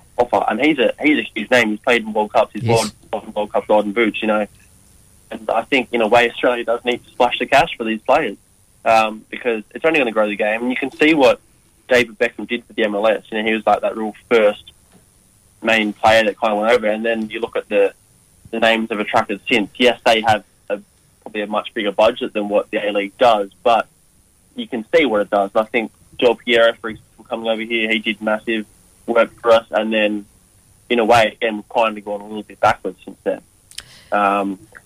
So yeah, I think it can't hurt to grow the game. Honestly, I think it'll bring viewers in. It'll get this league back in a competitive state in terms of viewership in his country and overseas as well. So I think it honestly can do no good and do no harm. Yeah, sorry to jump in there. Do you not feel that there is that risk that, as great as he is, that a player like Castro would be the designated marquee player instead of us enticing designated marquee players? Because I mean, to give him his dues, I mean, I know he's a Spanish international and he's played in there's a variety of big leagues around the world. But if you were to go to England and go, we've got Diego Castro playing for us, they'd go, who? Whereas if you go, we've got Del Piero playing for us, they go, really? Craig? Yeah, I think there needs to be a balance for sure as well, because some of the designated players we've had in the past have, lit the league a light. Marish, for example, he's had a long stay here with a few different clubs, and he's scored a number of goals. Castro has had a very good spell here. Del Piero only had a couple of years or whatnot, and he was a bit older, so he was very much brought in for the name's sake, whereas some clubs obviously want to bring in a player who's still going to have a huge impact moving forward. I can name Uli De Villa, for example, for Wellington Phoenix. He's young. He's still young enough to be playing his best football. If anything, he's probably close to his prime, and you can see the impact he had on Wellington. Being a Wellington fan, I'm sad that he's going to be off to Macarthur here, I believe. But no, I've seen that. We've got players like Graham Dorrans. That's the worry I have, that clubs will manipulate this designated player rule to get a player. And again, as an ex-West Brom player, we love Graham Dorrans, but I wouldn't be putting him on the world stage as a designated marquee player. But some of the clubs in the A-League would, just as you said, money talks. If they don't have the money to attract a Diego Forland, but they can attract a Graham Dorrans, and Graham Dorrans goes, well, by the way, I can see that I can be a designated marquee player here. I want the cash. That's not really going to help grow the league in the manner that this law was designed for. This is a bit of a chicken or the egg argument, I reckon, because if we're talking about broadcasting and the unbundling from the FA and how that's going to affect the audience and sponsorship and numbers in football over the next couple of years, we don't know the answer to those things. We know that, is it APL, the broadcasting body? They said that, support us and we'll support you. So basically, people sign up for I think it's is it $4.99? You sign up for something like that, and you get so many games or whatever their program is or plan is. If people jump on board with that, they're going to put more money back into the system. If the same thing had happened to Fox, I feel, is that more people had to sign up for Fox, they would have then put more money back into the system, but that didn't happen. So what's the difference going to be? It might be the free-to-air component. If that actually happens more than one game a week, I would say, then we might get more publicity of our game, more people will be watching it because they might flick the television on and it might actually be on, like haphazardly, rather than I have to tune into a 7 o'clock on a Sunday evening to catch one game and it won't be the game that I support. So those kind of things are going to happen over time. We don't know the answers to them. I felt very passionate about that. Did it come across? I think it did. Anyway, what else have we got to talk about? The ACL. This is a good one too. So, no Australian teams in the Asian Champions League. How does that affect our qualification going forward? Has that been confirmed? No, Aaron? I'm not sure it's confirmed. I'm of the opinion that if those clubs go, yeah, no thanks, Australia, the clubs themselves are going to get a huge whack, but Australia and the FA are going to be suffering the ramifications of that selfish decision by those three clubs. I mean, there's no way they can say we're not playing in the ACL. What's the reason? I didn't hear a particular reason. Apparently there's some sort of pandemic on. Okay, but there's hubs and all those kind of things, so it's a safety thing. Okay. No, we don't want to go. Caution. Isn't it at the same time as A-League finals or something? No. No. Yeah, I believe the grand final would have rushed with the games, I believe. 26th of June.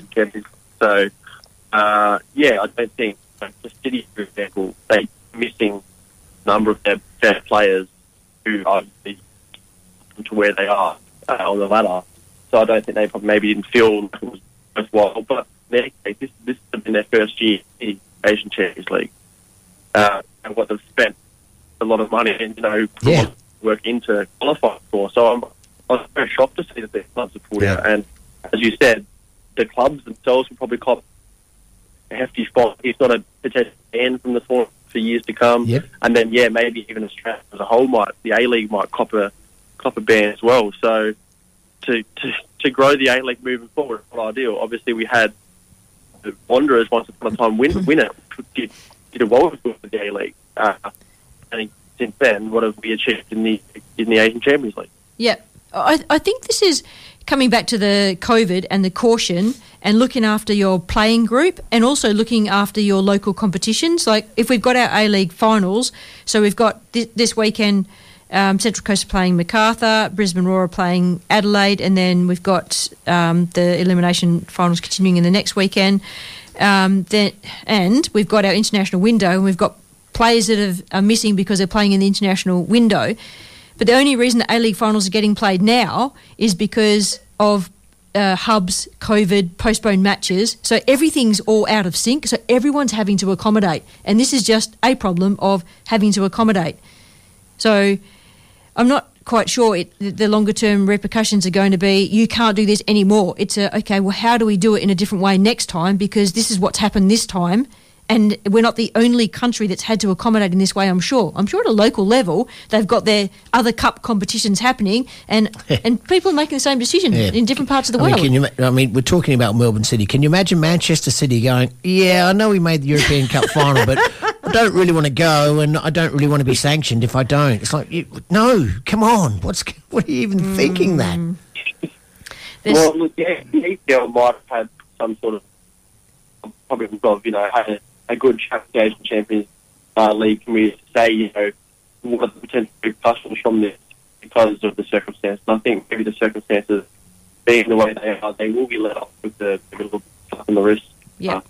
And, you know, we can move forward next year. So I think the last Asian Champions League was played over a few weeks. You know, it was done and dusted real their last year's tournament. Well, it would have been just the end of last year, I think. And that was played over with few weeks. I remember we came on Saturday. So definitely the process is a bit different now, and yeah, it's a worldwide pandemic going on. So That's I think maybe that may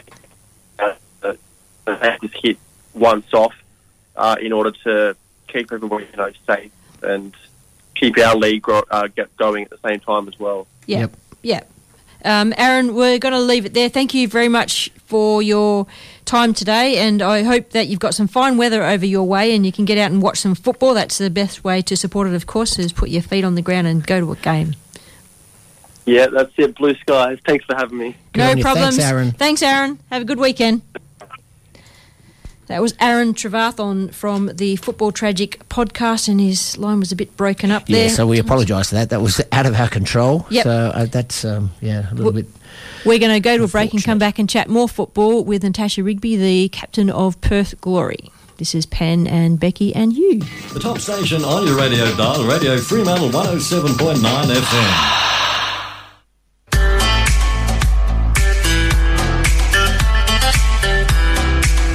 Gate and Fence Hardware WA is your hardware shop online. Find all the parts you need to fix, make and secure your gates and fences.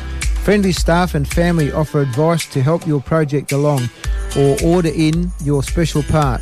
Gate and Fence Hardware WA. Station sponsor.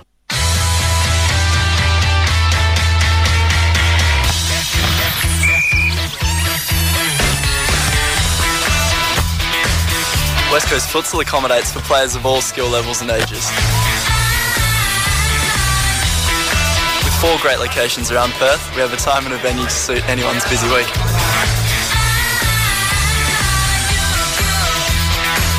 From social men's, women's or mixed games to A-grade competition, we've got you covered. Games are played night and day, indoor and outdoor, all year round.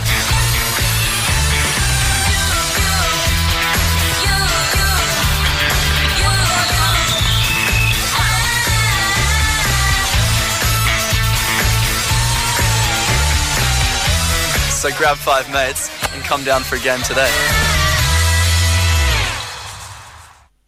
A true Glory supporter is someone who gives 100% on match day.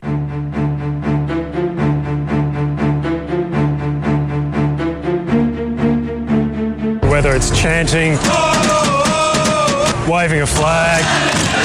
Always there, always passionate. Jumping up and down, going absolutely animal. And continuing to make an amazing atmosphere for football fans. I'll spend about 8 to 9, maybe 10 hours on Glory during the week when we're making banners and this and that. Well, the feeling when Glory score is just the most phenomenal feeling ever. Everything just stops. So there's a whole brief feeling of silence. Suddenly everyone just jumps up and down.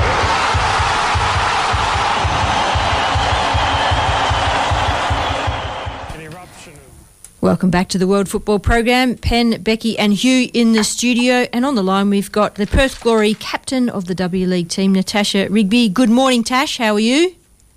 Hey, Pen. I'm good, thanks. How are you? Super duper, actually. I was just listening to the promo that we played prior to you coming on, and that was Perth Glory taken for the men's team. But it'd be nice to have an absolutely full stadium of people going along to the Perth Glory W League team to watch you all play for the new season. Wouldn't that be awesome? Oh, my gosh, wouldn't it ever? That sounds like a dream to me. I think that's something we can all aim for, and maybe with the new broadcasting rights and all the changes that are coming up, we'll hit on some kind of magic formulae that'll get a lot more people getting out to the games watching you play, Tash. Yeah, that's so true. Yeah, we're really looking forward to see what happens with 10. It's very exciting. It is, and we do have a new season coming up, and it feels like it's almost upon us. Well, I personally feel like it's almost upon us because Glory has been very active in getting out and signing players. Like, they kind of sneak in because usually Glory leave it to the last minute and we don't kind of look out for these things. But they're hitting us all the time at the moment. It's great. Yeah, it's a completely different squad. Like, it's a completely different vibe. It's so exciting. And I think we are probably one of the first teams to be as active as we have in the W League. So, yeah, it's really promising to be so set and secure so early on. So, yeah, you're right. It's all very exciting. Well, it is, and I feel that that's creating information out there on the social platforms that people are going to keep talking about Glory. So don't give it to us all at once. Make sure it keeps trickling in right up until the season starts so that the information is out there. Now, you have to tell us about all these player signings, so I'll just give the list and then you just talk us through who they are, okay? Because I don't know some of these players. So we've got Aidan Keane, and there's a lot of young players here, like 18 and 19 A years lot of young players, yes. Yep. Yes, you are correct. You are going to be the senior states person, the I am role the model oldest leader. woman. Yep. Oh, my goodness me. I'm like majority of them, I'm like 10 years older. I'm like, someone get me my Zimmer frame. I need help. Hang on, I think Sarah Carroll's same age as you, so you have a partner in crime. A little bit, yeah, you're right. Yeah, that's okay. So we've got Aidan Keane, who's an attacker from Western Sydney Wanderers. Tell us a little bit about Aidan. Have you met her before? I have not met her, but I've heard a lot of very good things from Alex as well. I think she's been really successful playing for the Tigers, I believe, over there. And I think she's scored about 10 goals already. So she is clearly a very clinical finisher, which is really exciting for us to have like a really strong forward. So it'll be a very exciting time to get like someone with that kind of prowess into the team. And Abby Green, who plays for Mum FC. Yeah, we love Abby. And another attacker, of course. And I'm just going to go through the attackers first. And then Alana Jansevsky. Yeah, so she's super exciting. She's very young, I think. She might be 17 or 18. Yeah. She has been incredibly promising and apparently has like this, after speaking to Alex, he's told me that she has like this spark and this flair and this creativity that we really, really want to bring into the team. And I think she has an excellent attitude of what I've heard as well. So that's really great. Yep, so that's 3 attackers signed already, which is pretty fantastic. Good job. Yep. So how do you build your side? You start with attackers, but a question I've got for you is Lily coming back? Because a super duper goalkeeper is always needed. Wasn't she? Oh my goodness. I'm like Lily's biggest fan, honestly. But I'm not sure.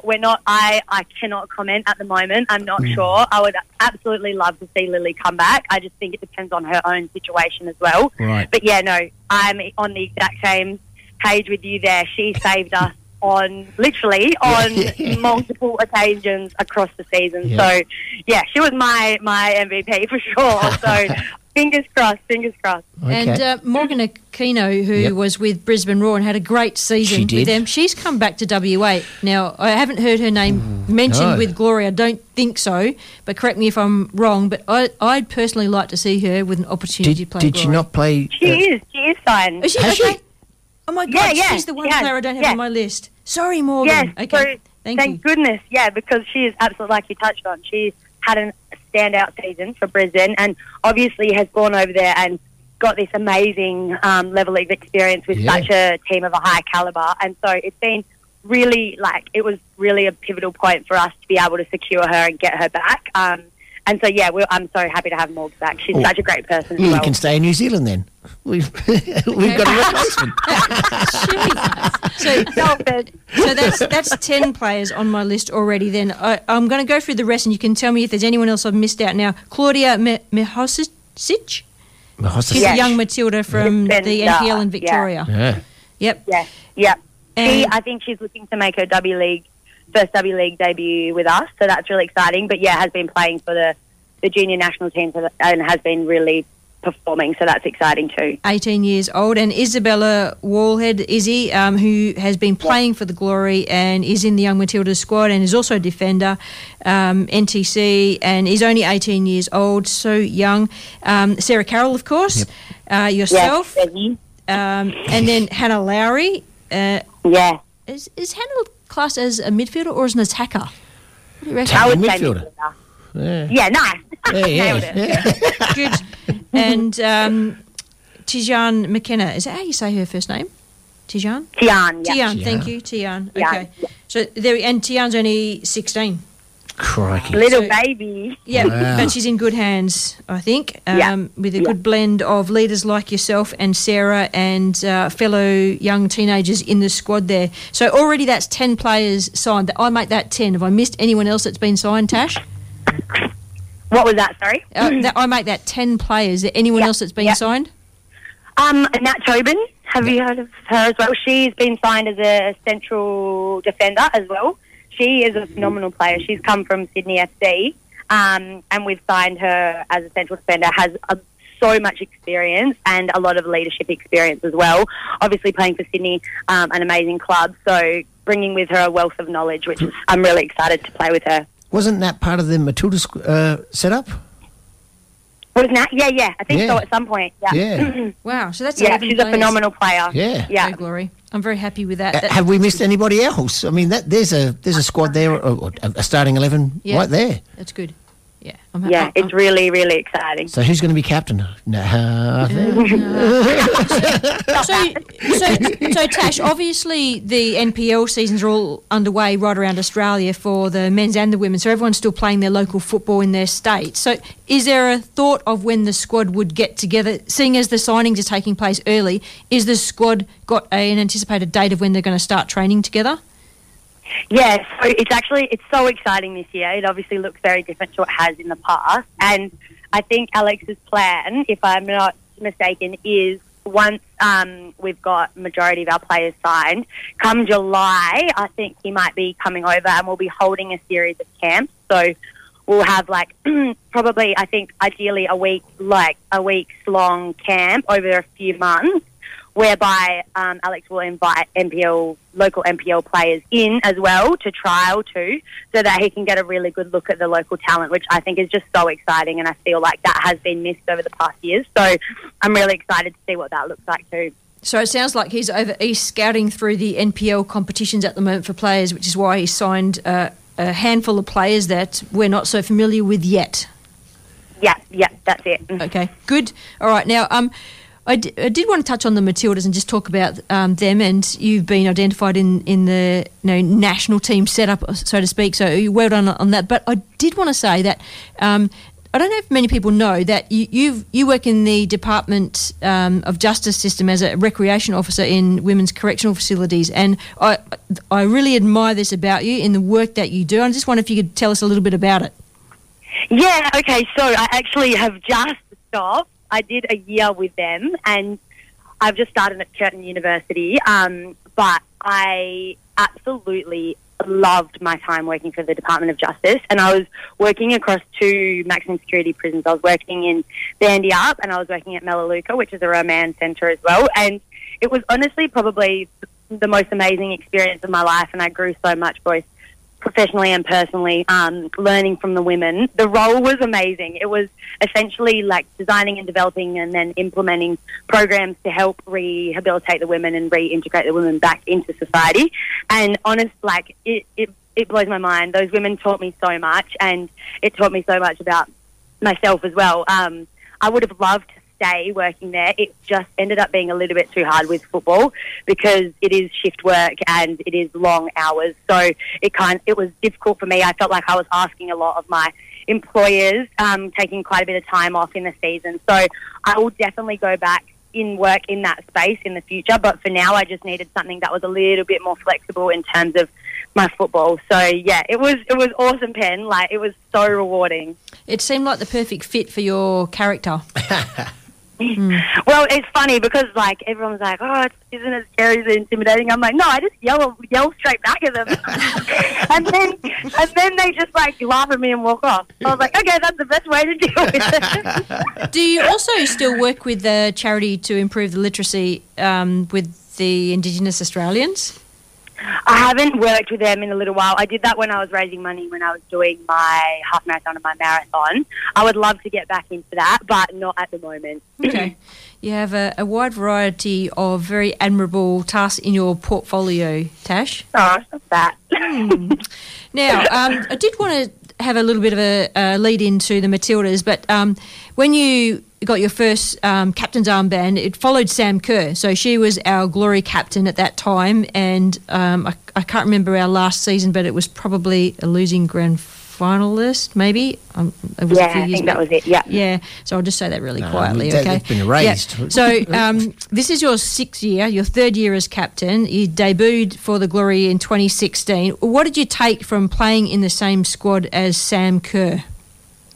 Yeah, oh my gosh, so much. Very good question. I think Sammy is someone that is not only like such a phenomenal player and someone who is obviously just leaps and bounds beyond what we've seen before, but not only that, she's like such an amazing person. Like, she has an amazing character. She conducts herself with such humility, and she's just in general so kind and so down to earth. And so learning from her as a leader, like, really, really helped me in my own personal growth as a player and in my character as well.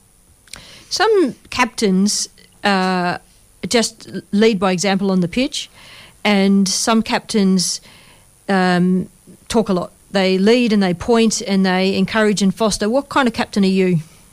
I would say a bit of both. I talk a lot, but I also, encouragement is one of my biggest things, and I like to lead with a lot of positivity and a lot of high energy, and I really like put a lot of emphasis on celebrating the small wins as well. So I think, encouragement plays a massive part in my leadership.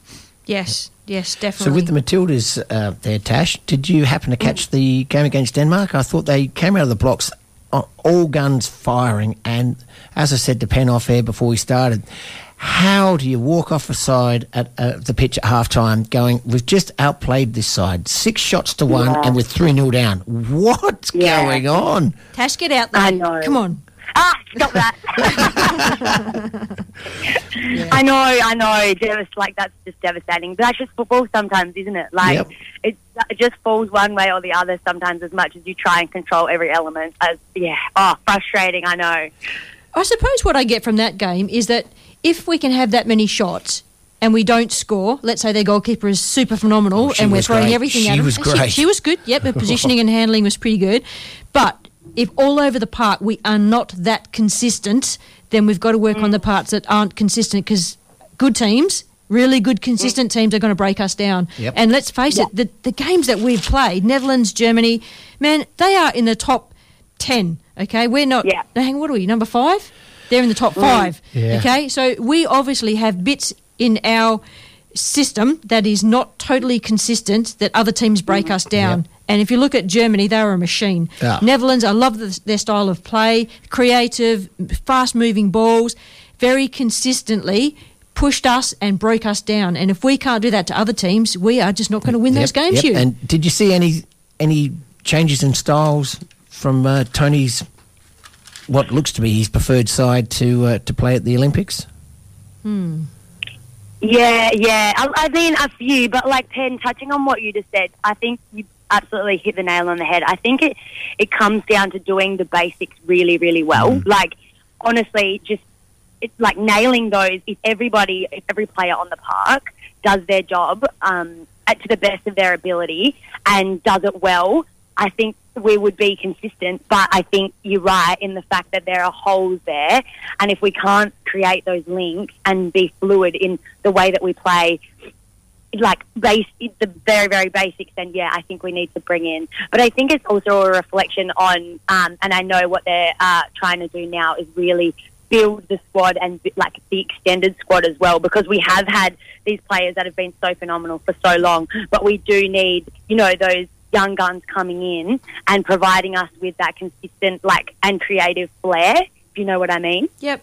Oh, I think attacking wise, if we all think of Sam Kerr when we think of the Matildas, and she can score goals, but other players around her need to score goals as well. Like if Sam Kerr is injured or she needs a partner in crime, that might be Mary Fowler or Cara Clooney Cross. Thank you. Yeah, that's so exciting for Clara Clooney Cross. It was, wasn't it? Yeah, absolutely. And Mary getting a gig as well. That was great to see as well. Yeah, awesome. Yep, and we need those Cracker of a players goal. to get game time, and this is the time to get game time, of course, in this window here and the lead up to the Olympics and the World Cup. Hopefully there's lots of fixes when we have had such a great big layoff when no one has been able to get together and find out what the dynamics are between all these new players and the experienced players. We've got to play all those games. Yeah. And the other thing I did want to ask you too is the new TV deal. How do you see that panning out and benefiting W League? I don't have enough information to really make a completely educated comment, but I think it is. I think the deal with Fox had been obviously a bit marred towards the end with everything that happened with COVID, and I definitely think 10 have come in and given us the opportunity, because I know everyone was talking for a long time so uncertain about what was going to happen, because there was talks for a little while about us creating like our own channel and subscribers. So I'm really glad that we have someone so big stepping in to help. But the other thing is, I think W League's being played on 10 Bold. Is that correct? Yeah, I think so. Yep. So I think they're playing a 1 or 2 A-League games on 10, and then one free-to-air on 10 Bold as well. So as long as, I mean, it's the same old story with the W League. Like, we just need more and more exposure and more people getting on board. And, like, the more exposure we get, the more someone might just be like, oh, I didn't know this was on. Oh, I'll watch this. And then enjoying it. Do you know what I mean? Like, it's just getting the name out there and getting our exposure out there. And I really hope that that's what this deal with 10 can do. But, yeah, it just depends on how we play our cards. Yes, and, I said it before, is that I'd like to see not just 1 or 2 games happening at a designated time, but to play all of the games somehow on some kind of platform where people who don't normally watch football or soccer will just turn on the TV and go, oh, look, there's a game. Oh, yeah, cool. Yeah, it's and on stumble television. across it. Yes. Exactly. Yeah. That's my dream, okay? Yeah. All right. Me too. We share that.